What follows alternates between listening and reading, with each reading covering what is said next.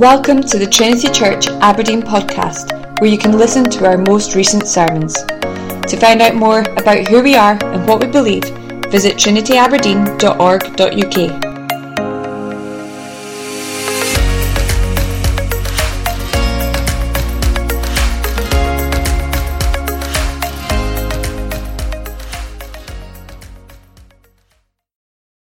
So wonderful to have been with you for these past days. We've been in Scotland for a week, and Lord willing, we'll be returning home tomorrow. So I'm looking forward to that. And my wife and my 9 kids are especially looking forward to that. My wife mostly.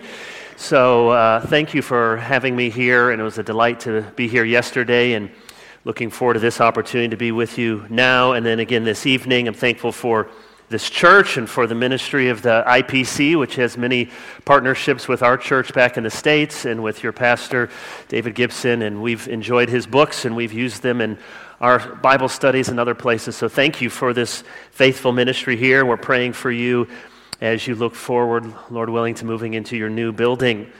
Let's pray as we come to God's Word. Blessed is the man who walks not in the counsel of the wicked, nor stands in the way of sinners, nor sits in the seat of scoffers. But his delight is in the law of the Lord, and on his law he meditates day and night. Oh Lord, we want to be those blessed men and women. And so may it be so of us that we now would delight in the law of the Lord, as we have just prayed, that you would open our eyes, that you would meet us in your word. So give us ears to hear, we pray, in Jesus' name. Amen. Our text this morning comes from 1 John chapter 5. You can follow along as I read 1 John 5, verses 1 through 5. And I appreciate them leaving this nice big pulpit Bible, as I was traveling light and brought this little Bible that was better when I was a younger man and not a middle-aged man with my eyes. So God's word from 1 John chapter 5. Everyone who believes that Jesus is the Christ has been born of God. And everyone who loves the Father loves whoever has been born of him. By this we know that we love the children of God when we love God and obey his commandments. For this is the love of God, that we keep his commandments, and his commandments are not burdensome. For everyone who has been born of God overcomes the world, and this is the victory that has overcome the world, our faith. Who is it that overcomes the world except the one who believes that Jesus is the Son of God? Have you heard of this phenomenon which has been called the Mandela effect? The Mandela effect is when many people collectively seem to have a false memory. It's so named because for some reason, many people, I'm sure not all of you who remember your history well, but many people remember that Nelson Mandela died in prison in the 1980s, and they're quite certain that he died in prison when in fact he did not, but was released and became president of South Africa and died in 2013. But scholars have called this phenomenon of cultural misremembering or not noticing something, the Mandela effect. And you could go Google it later and you can get dozens of examples, some of which seem quite far-fetched, and then other ones you'll say, now wait, I was absolutely certain that was the case. For example, I think you have these here transplanted from America, double stuff Oreos. Did you know that double stuff Oreos only spelled with one F? S-T-U-F. For some reason. Go, you'll be shocked.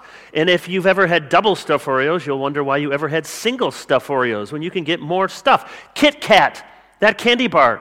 Think about it. What does it look like? There's no hyphen.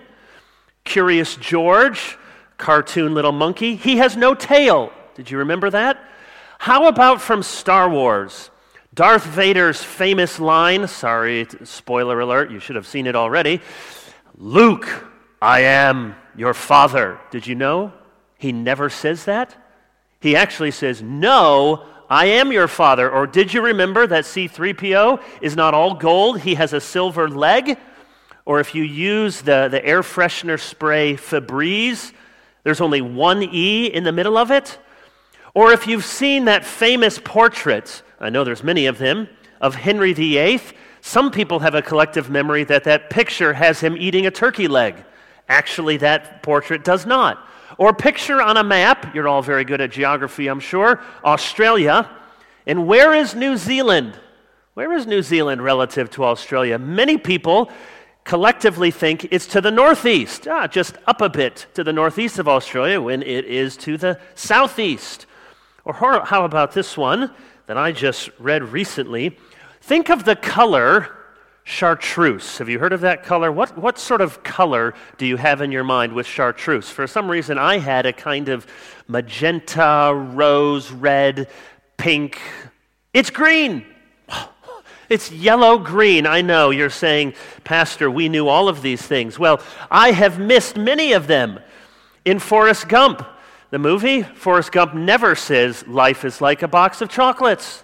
He says, life was like a box of chocolate. The movie Casablanca never has the line, play it again, Sam, on and on and on. Now your mind is blown. You can hardly think of anything else in this sermon. The Mandela effect. We misremember things, and most of those examples are simply the effect of not paying careful attention. See, this is how the mind works. The mind receives information, and it immediately begins to not just receive it, but fill in the blanks what it should say.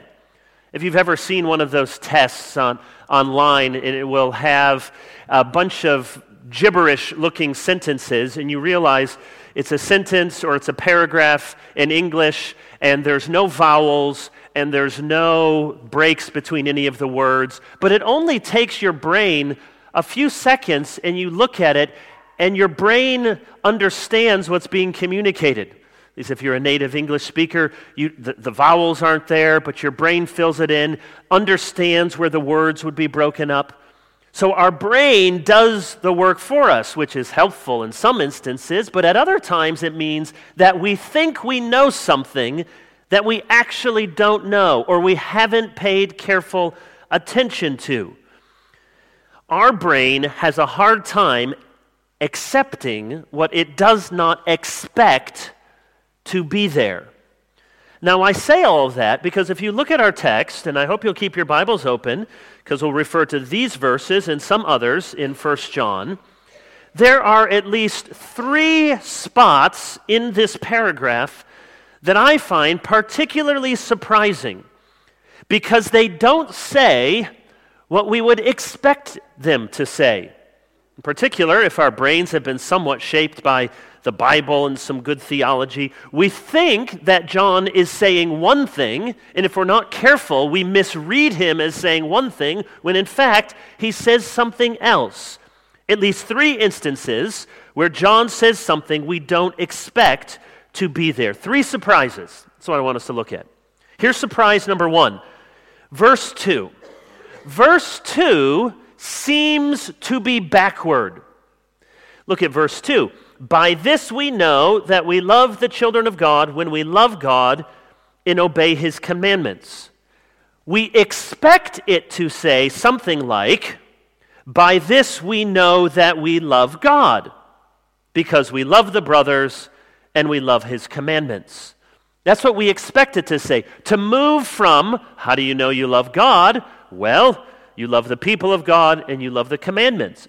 But verse 2 goes in the other direction. How do we know we love the children of God? Because we love God and we love His commandments. These 3 things have a constant interplay in John's epistle. Turn for a minute to 1 John chapter 2. Look at beginning at verse 3. We see over and over again the interplay of these 3 things: love of God, love of the commands of God, and love of the people of God. So, chapter 2, verse 3, by this we know that we have come to know him if we keep his commandments. Into verse 5, by this we may know that we are in him. Whoever says he abides in him ought to walk in the same way in which we walk. That's what we'd expect. How do you know that you really love God? You obey his commandments. Or look later at verse 10 in the same chapter. Whoever loves his brother abides in the light, and in him there is no cause for stumbling. Well, that makes sense. How do you know that you really love your brothers in Christ? Well, you walk in the light. You're an obedient Christian. You have love. Look again at verse 23 in chapter 2.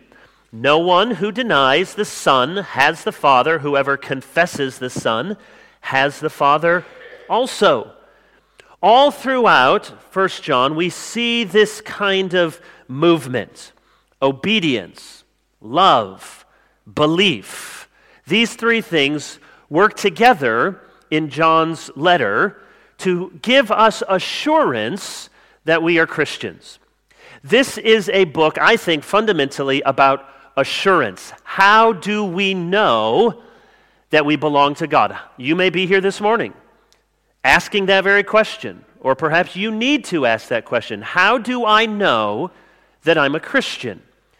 And John's letter gives three very clear indications over and over again, three signs that you are truly a Christian. Now, signs, that language is important. I don't mean what are three things you must do in order to be a Christian, but rather three signs that would tell you that you're on the right road. I appreciate the signs. It's more so in London than here, but especially where there are going to be lots of ignorant American tourists walking about before you cross the road. It helpfully tells me which way to look, because I'm expecting the cars to be driving down the right side of the road instead of, shall we say, the wrong side of the road. And so I quite often am looking for cars the wrong way and am thankful for some sort of sign. So if I were driving here, I would be grateful for signs telling me, am I going in the right direction? And so if you want to go up to Inverness or you want to go down to Edinburgh, you will follow the signs and they will tell you, am I on the right path? And so it is in John's letter. There are three of these signs of assurance: love for God, love for the people of God, and love for the commands of God. John Stott calls it a theological sign, a moral sign, and a social sign. So love for God, what you believe about God; moral, how you treat the body of Christ, or rather the commands of God; and then social, how you treat the body of Christ. These three things, you can call it belief, love, obedience, theological, moral, social, love for God, love for brothers, love for commands. However you put it, there are these three things working in interplay throughout John's letter, these three signs over and over. So when we come back now to chapter 5, verse 2, we expect the logic to flow in one direction, from the invisible to the visible. That makes sense. How do you know you love an invisible God? You can't see him, and you say that you love him. How do you know you really love this invisible God? Well, you expect the logic to move from invisible to visible, which is how it works at several places in the letter. Okay, you love the invisible God when you show in a visible way that you love other people and that you obey God's commands. But verse 2, surprisingly, moves in the other direction. By this we know we love the children of God. How do you know you are really loving the people of God? And the answer is that you love God and obey his commandments. It moves in the other direction. So it makes sense. How do you know you love a parent? Well, you love their children. But it's also true, whoever loves the child also loves the parent. It moves in both directions. So don't say, well, Kevin, of course I really love you if you don't love my children. No parent feels that you really love them if you don't love their children. And by the same token, how do you know that you really love someone's children? You can't say, well, I really love your kids. It's you I can't stand. You make me absolutely miserable. Well, what sort of love is that for my children if you don't love the father of those children? That's the logic that John is giving to us. If you love the children of God, you will love God and obey his commandments. Now, you could take this as predictive, that is to say, if this is true, then these other two things you can predict will also be true. Love the children of God, you can predict. You also love God and love his commandments. That's one aspect. But I think more importantly, we're meant to take these three things together as a single package. Notice in these verses 1, 2, and 3 mention love. Verses 1, 4, and 5 mention faith. And verses 2 and 3 mention obedience.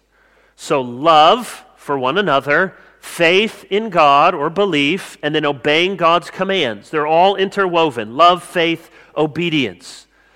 The point is, you are not getting one of those things right if you are not getting the other two things right.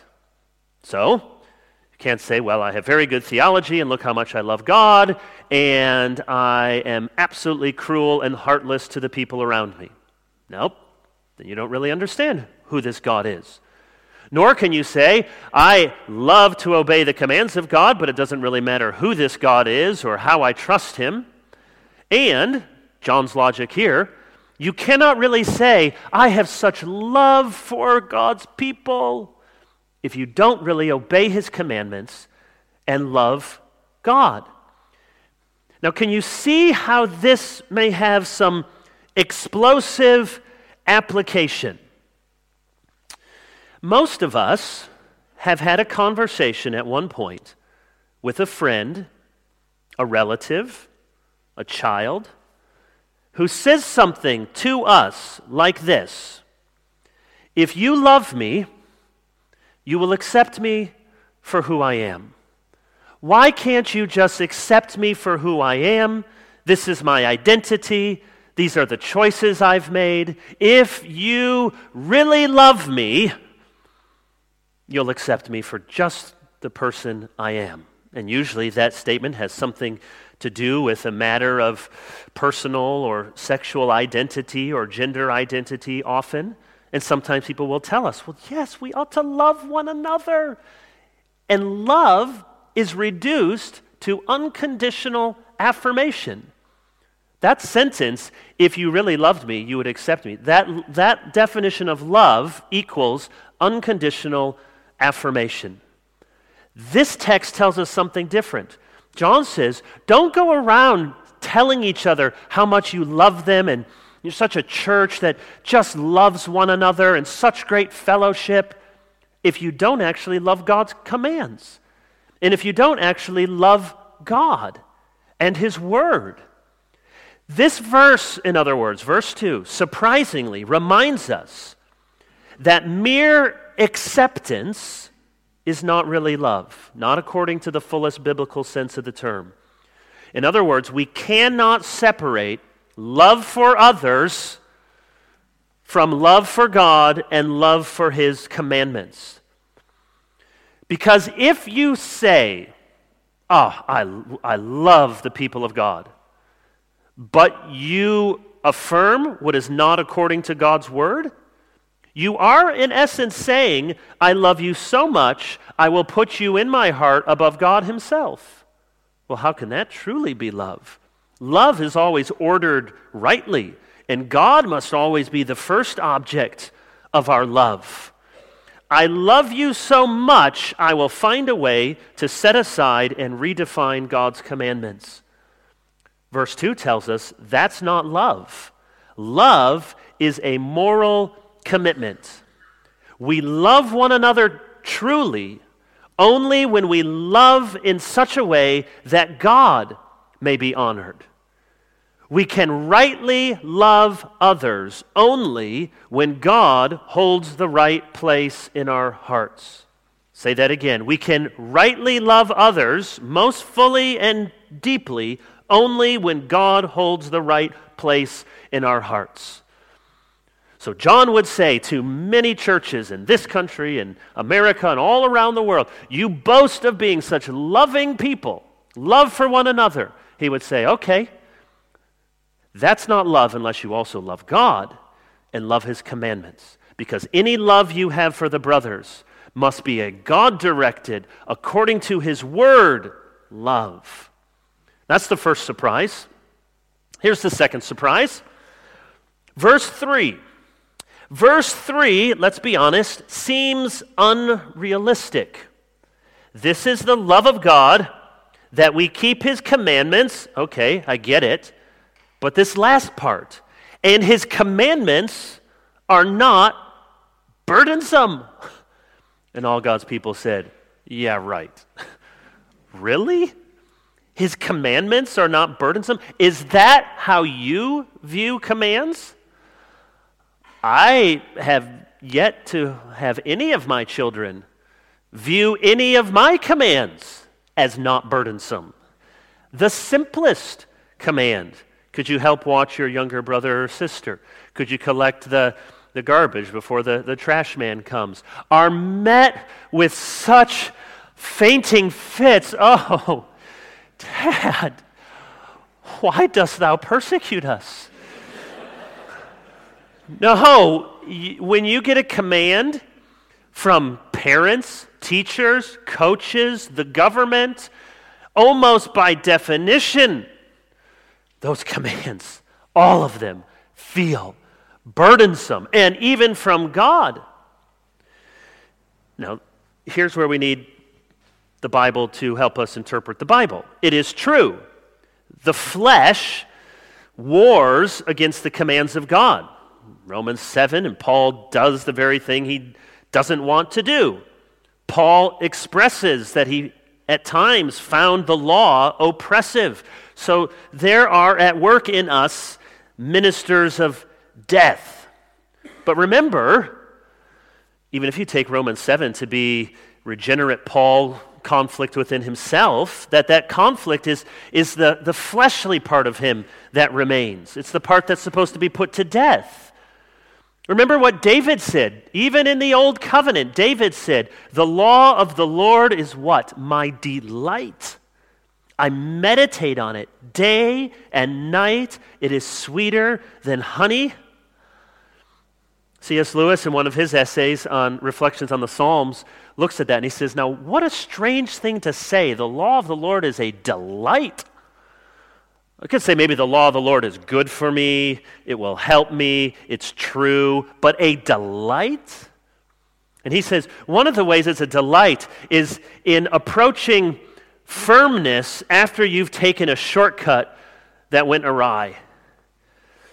When I was in school, I ran cross country. You run a 5K outside, and sometimes you run in the woods. And one time in a practice, I was taking a shortcut. I admit it was a bit of cheating. I've repented for that. It was not very wise because it was a shortcut, and it was a very messy shortcut that went through this boggy kind of mire and muck, and it was very obvious on the other side where I had been.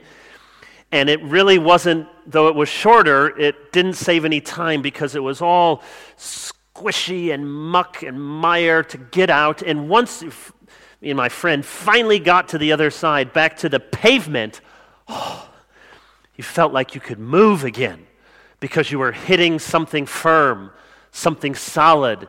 It was a delight. And so the law is that solidity, that stability. The law, or here, the commands, are not meant to be burdensome. I don't mean to footnote myself, but I wrote a book recently just to give you the title, Impossible Christianity. And the point of the book is not to say, go out and do impossible things for God, though that's a message appropriate in a certain way, but rather to say, when did it come about that we thought that Christianity was meant to be impossible? Now listen carefully. I don't mean we can earn our way to God or it's possible to do enough good things that God would love us. No, that's the anti-gospel. We're justified by faith alone. What I mean is this whole path of Christian discipleship somehow, and let's be honest, this can be especially true of Presbyterians, we think the more miserable I feel all the time, the closer I must be to God. The more of a failure I think myself to be, the more I must be really on the right path. Well, it is true that the closer we get to God, the more we see our sin. So the most advanced saints often feel the farthest from God because they've gotten to see how big God is. But God did not mean for his commandments to be burdensome. Do you believe that you, if you are a born-again Christian, can actually obey the commandments of God? It's not a trick question. Many of us, I think, would hem and haw and say, well, I don't know, we never really obey them, do we? Great Commission. Make disciples, teach them to obey everything I have commanded them. Now, I don't know about your Bibles. Does it have a little footnote at the bottom that says, by the way, no one actually can obey any of the things Jesus taught us? Or are we meant to think we can obey them? Paul often bragged about his people and said, like about the Romans, your obedience is known to all. When you have to select elders or deacons, men who are above reproach, don't you find in those qualifications, inevitably you look around and you say, yes, there are some men by God's grace who meet this. So we know instinctively there are godly people who live a life of obedience. One of the distinctions, and maybe this simple distinction will be helpful to you, theologians have often said we need to distinguish between true obedience and perfect obedience. Perfect obedience. You do it without any flaws, any mixed motives, nothing at all twisted in your heart. Well, of course, that's not going to be true until heaven. But that doesn't mean that you can't truly be obedient to God. We tend to focus sometimes on God only as judge and not as father. And if God is only judge, it's a binary choice, innocent, guilty. And okay, the judge doesn't really like me very much, but I know Jesus died for me, I go to heaven at least. He doesn't like me, but he loves me. It's complicated. God is your father, there's a dynamic relationship of communion. The union with Christ cannot be altered, but that communion, that sense of experiencing his favor can. Some of us imagine God to be a worse father than many of us are fathers. So I have quite a big yard with lots of grass to mow, live outside of the city just a little bit. And so one of the good things of having a bunch of kids is they can do stuff for you. And we actually have a riding lawnmower, and my boys don't mind. It's one of the better chores to do.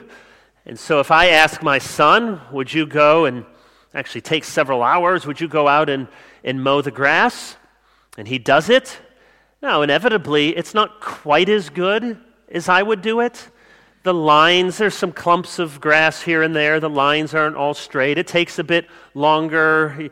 Sometimes he doesn't think where he is and the grass blows out onto the sidewalk where I don't want it, all the things. I'm very particular about this.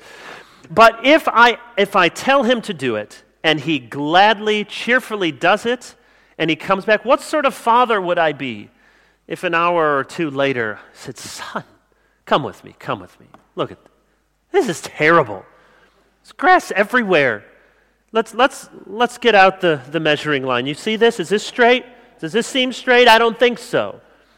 I would be a terrible father course, as even a sinful father, I say, thank you, son, you did it. Oh, such hard work. I appreciate your obedience. Not perfect, but true, sincere, heartfelt. When believers do what God commands from a heart of faith for the glory of God, God is pleased. Look at 1 John 3, verse 22. Whatever we ask, we receive from him because we keep his commandments and do what pleases him. There are some dozen times in the New Testament that speak of us pleasing God. I wonder how many of you live a Christian life aware that you can please God. Not just in an ultimate justification sense. Yes, I'm simul justus et peccator, I'm a sinner, but I'm righteous. I would die for that truth. But do you have such an understanding of God as a Father and his love for you that one, you can grieve the Spirit, you can displease him, but normal, heartfelt, faithful obedience pleases God. One of the reasons, verse 3, back in chapter 5, seems so strange is because we think that God is impossible to please. And so his commandments are burdensome. If some of you had bad parents, or you've had a bad boss, someone who just gave you assignments and you knew you could never do a good enough job, a teacher who always gave you a poor mark no matter how hard you worked, well, those commandments are burdensome because you can never please the one who is giving them to you. But God is not like that. Assuming that holiness is out of reach for ordinary Christians does not do justice to the way the Bible speaks. Zechariah and Elizabeth, quote, were both righteous before God, walking blamelessly in all the commandments and statutes of the Lord, Luke 1:6. Blameless there doesn't mean perfect, complete, sinless obedience. It means a regular pattern of faithful obedience. Or the Lord's commendation of Job, quote, a blameless and upright man who fears God and turns away from evil. Some of us think that God is always irksome, austere, peevish. Now you may say, well, what about Isaiah 64:6? All of your righteous deeds are like filthy rags. Well, we don't have time to look at it in detail, but you can go and study it sometime. And I submit to you that many of us, and I'm sure I did in years past, have misunderstood and misapplied that verse. Because you can read in the context, the righteousness Isaiah is talking about are God's people who are offering sacrifices as if that would please God, and then they go and they live out among the tombs and they don't keep the food laws. It's a perfunctory obedience. That's the righteousness that is a filthy rag. It would be like Isaiah today would say, you get dressed up for church and you put something in the collection plate, and then you're an absolute monster to your family and you swindle from your employer. Yeah, your Sunday righteousness is a filthy rag. Isaiah 64 is not about heartfelt, sincere obedience. Isaiah 65 goes on to talk about a righteousness that actually is a joy before the Lord. Righteousness is not a filthy rag when it is done from a sincere heart according to God's commands. Christians can be rich in good works, 1 Timothy 6:18. We can walk in a way worthy of our calling, Ephesians 4:1.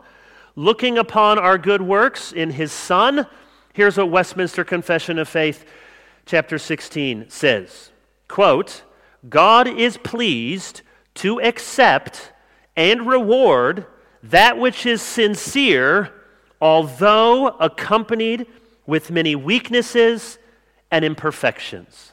As is often the case, our forefathers in the faith understood this more carefully and put down for us the right theological parameters.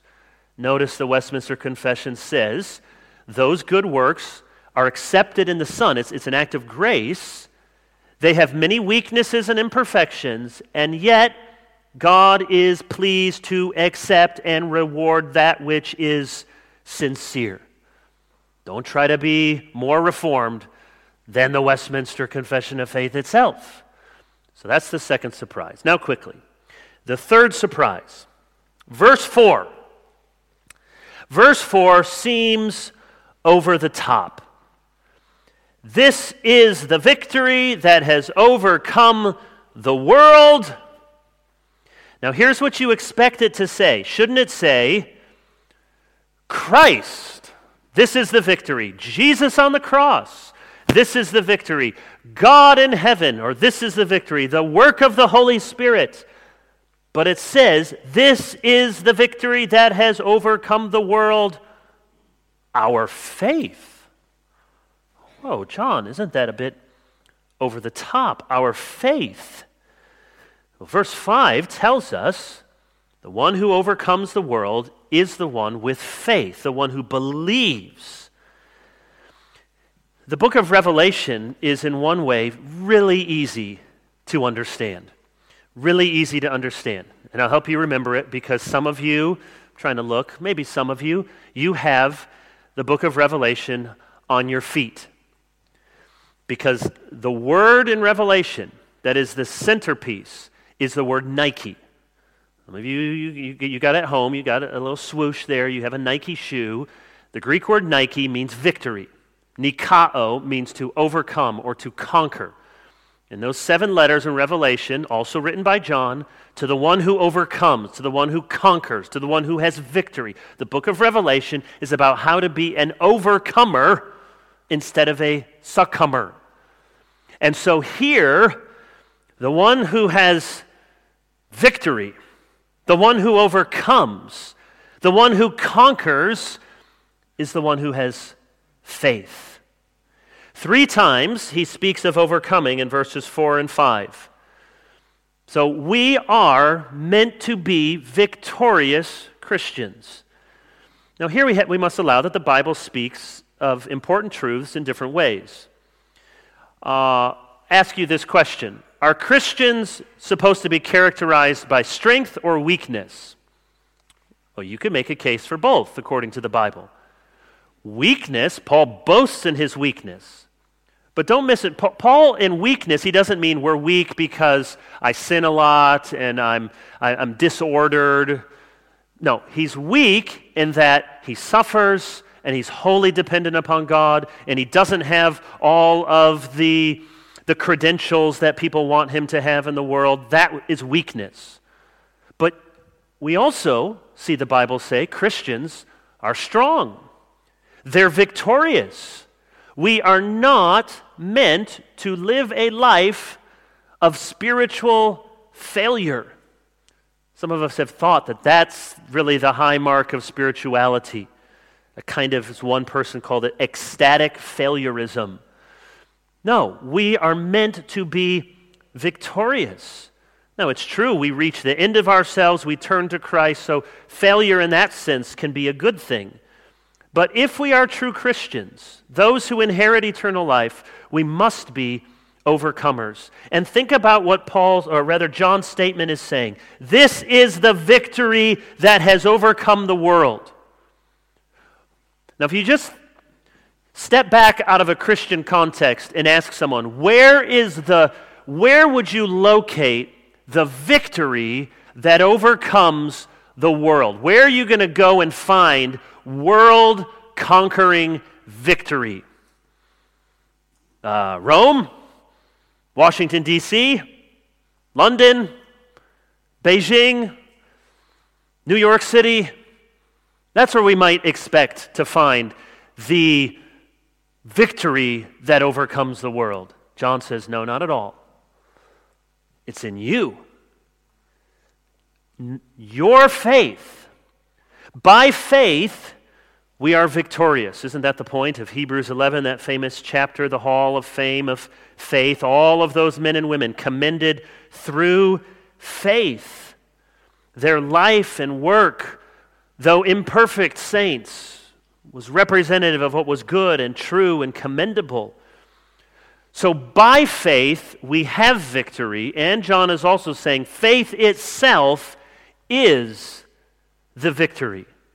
Here's what I mean. If you are facing a cancer diagnosis and you're scared, understandably, there's things to be afraid of. You're fearful. You wonder how God could be doing this to you and to your family. You're facing injustice at school. Somebody in your own immediate family has betrayed you. And you wonder, what in the world could God be doing? And just as you're ready to curse God, you fight back that temptation and you say, no, will not the judge of all the earth do what is right? I believe that God loves me and he can never leave me nor forsake me.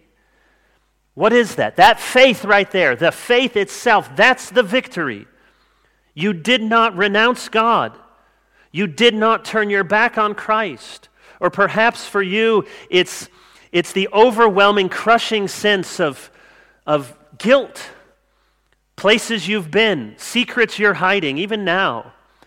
Things you've looked at on your computer screen just this week that you shouldn't have looked at. And the devil wants to accuse you and tell you to give up and give in. But you claim the promises of Romans 8. No, there is now, therefore, no condemnation for those who are in Christ Jesus. And you plead with God from Matthew 5:8, blessed are the pure in heart, for they shall see God. And you put away what is impure. What is that? That's victory. And faith is the victory, to believe the promises of God against the lies in your own heart and the lies of the world and the lies of the devil. The key to everything in this passage, and really in this whole book, is that you and I must be born again. Do you see that? Faith, love, obedience, they follow from a birth that comes from above. I said at the beginning, these three signs or these three tests, love for God, love for the people of God, love for the commandments of God, they are all tied to the new birth. Look again at verse 1. Everyone who believes that Jesus is the Christ has been born of God. Everyone who loves the Father loves whoever has been born of him. Verse 4, everyone who has been born of God overcomes the world. New birth, regeneration, that is what makes all of this victorious Christian life possible. So I don't want you to misunderstand and think this is a self-help message, go out and be the best version of you. Rather, all of these things, obedience, love, faith, these are all not causes of the new birth, but consequences of the new birth. The reason commandments are not burdensome for us is not only because of the nature of the commands, but because we have been given a new nature. What once felt oppressive has become freeing. What inspired dread in us is now a delight, so that we can truly believe Jesus when he says, my yoke is what? Easy? And my burden is light? Now you carry a cross. We're willing to suffer, but the Christian life is meant to be a burden that is light. So here's two final words I leave you with. If this is all about everything as a consequence flows from our new birth in Christ, there's two ways to take this, as a warning and as an encouragement. Think about the new birth. Here's the warning. Are you? Are you this morning born again? Have you been given new life in Christ? You say, well, what do I do to be born again? Well, in one sense, you can do nothing. But if God, even this morning, is speaking to you and you hear his voice, you can bow in your heart and pray and ask God that he would give you more light and grace, and that itself would be a sign of his new birth in you. So a warning when we think about the new birth, are you? But here's the encouragement if you're a Christian. You are. Warning, are you? Encouragement for the Christian. You are. That's the point of this book. The born-again Christian has been changed. The change is stumbling, it is imperfect, it is full of temptation and struggle, but the change is real, heartfelt, discernible, and in the end, victorious. Let that be your confidence, your courage, and your great encouragement this day. Who is it that overcomes the world? It's people like you who believe that Jesus is the Son of God, more than conquerors through him who loved us. Let's pray. Father in heaven, we give grace for your word, for all your many precious promises, and we pray that you would now preach them to our hearts by your Spirit throughout this day and this week, that we might be born again if we are not, and if we are, we would have great hope to know that your commandments are freeing and that life in Christ is joy and that you, our Heavenly Father, are easily pleased. We pray in Christ our Lord. Amen.